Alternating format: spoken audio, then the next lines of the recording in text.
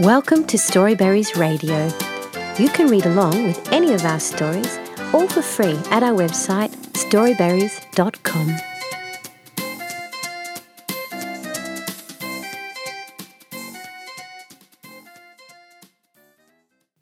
The Nose of All Noses by Meera Ganapathy at Storyweaver. Zara's Dadima has an unusually large nose. It is quite a thing of beauty. Not only is it large, it also has a big mole on it, perhaps to make sure that no one ever misses it. Zara's nose is nothing in comparison. Dadima, why do you have such a large nose?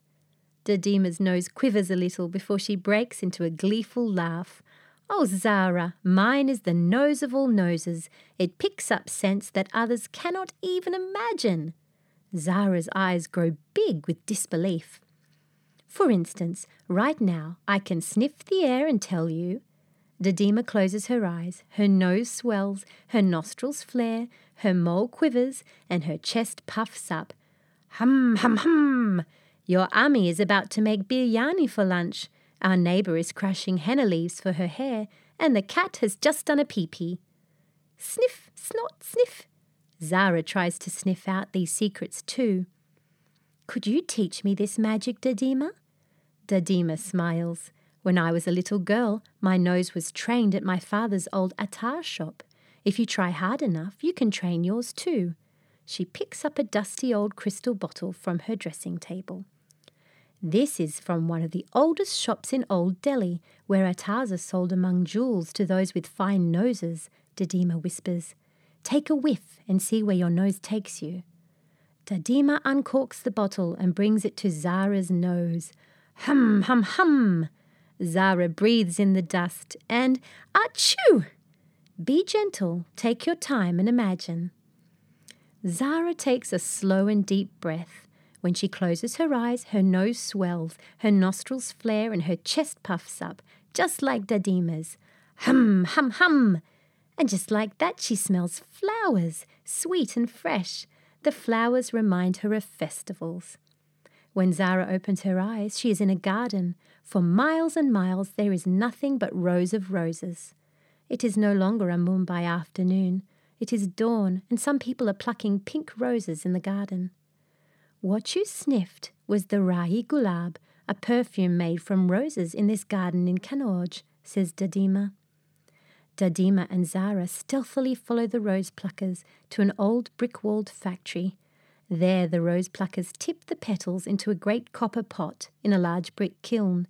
Dadima and Zara watch in wonder as the attar is made and poured into delicate glass bottles. Is Rui Gulab the only perfume they make, Dadima? Asks Zara. Dadima pulls out another little bottle from her kurta. Zara closes her eyes, her nose swells, her nostrils flare, and her chest puffs up as she takes a deep breath. Hum, hum, hum! This attar reminds her of her first monsoon shower. The monsoon shower attar transports them to a grand marble palace where a Nawab sits amid crystal bottles. He sniffs them at great speed and then hurls them across the room at an even greater speed. A puny man quivers in front of him, holding a casket full of little glass bottles. None of these will do. These smell like the rain, grunts the angry Nawab. Where is the signature scent you promised me? You're supposed to be the best perfumer in all of Awadh. How come? I'm sure this is the attar you wanted, says the perfumer, fumbling amongst his things. Unfortunately, Zara's tummy chooses this minute to rumble. It's lunchtime, and she's very hungry. Who is that? Thunders Nawab, whose keen ears have picked up the sound. Before Zara and Dadima can skip away, the Nawab catches them sniffing at the bottles he has been throwing away. Dadiji, are you spying on me? Asks the Nawab. I would have punished you, but I can see you have a keen sense of smell and the nose of all noses. Come here and help me pick an attar that can become my signature scent. Dadima sneakily strops her old crystal bottle amongst the perfumer's things. She pretends to find it and does a more dramatic version of her sniff. Hum, hum, har, har, go, go, go, hum, fa, hui. She hands the Nawab bottle. The perfumer, Dadima and Zara wait anxiously as the Nawab takes a sniff from the bottle.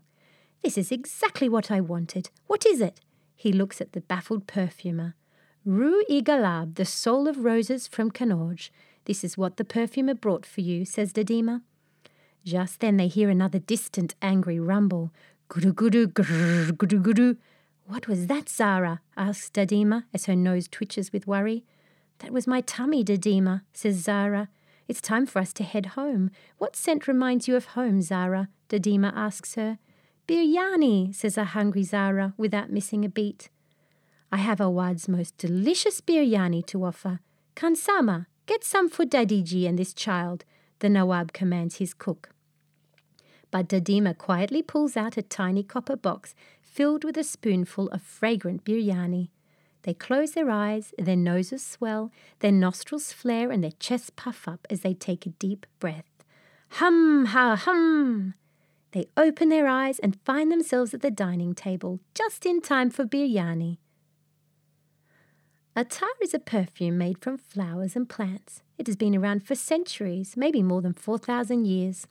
Kanauj is often called the attar capital of India.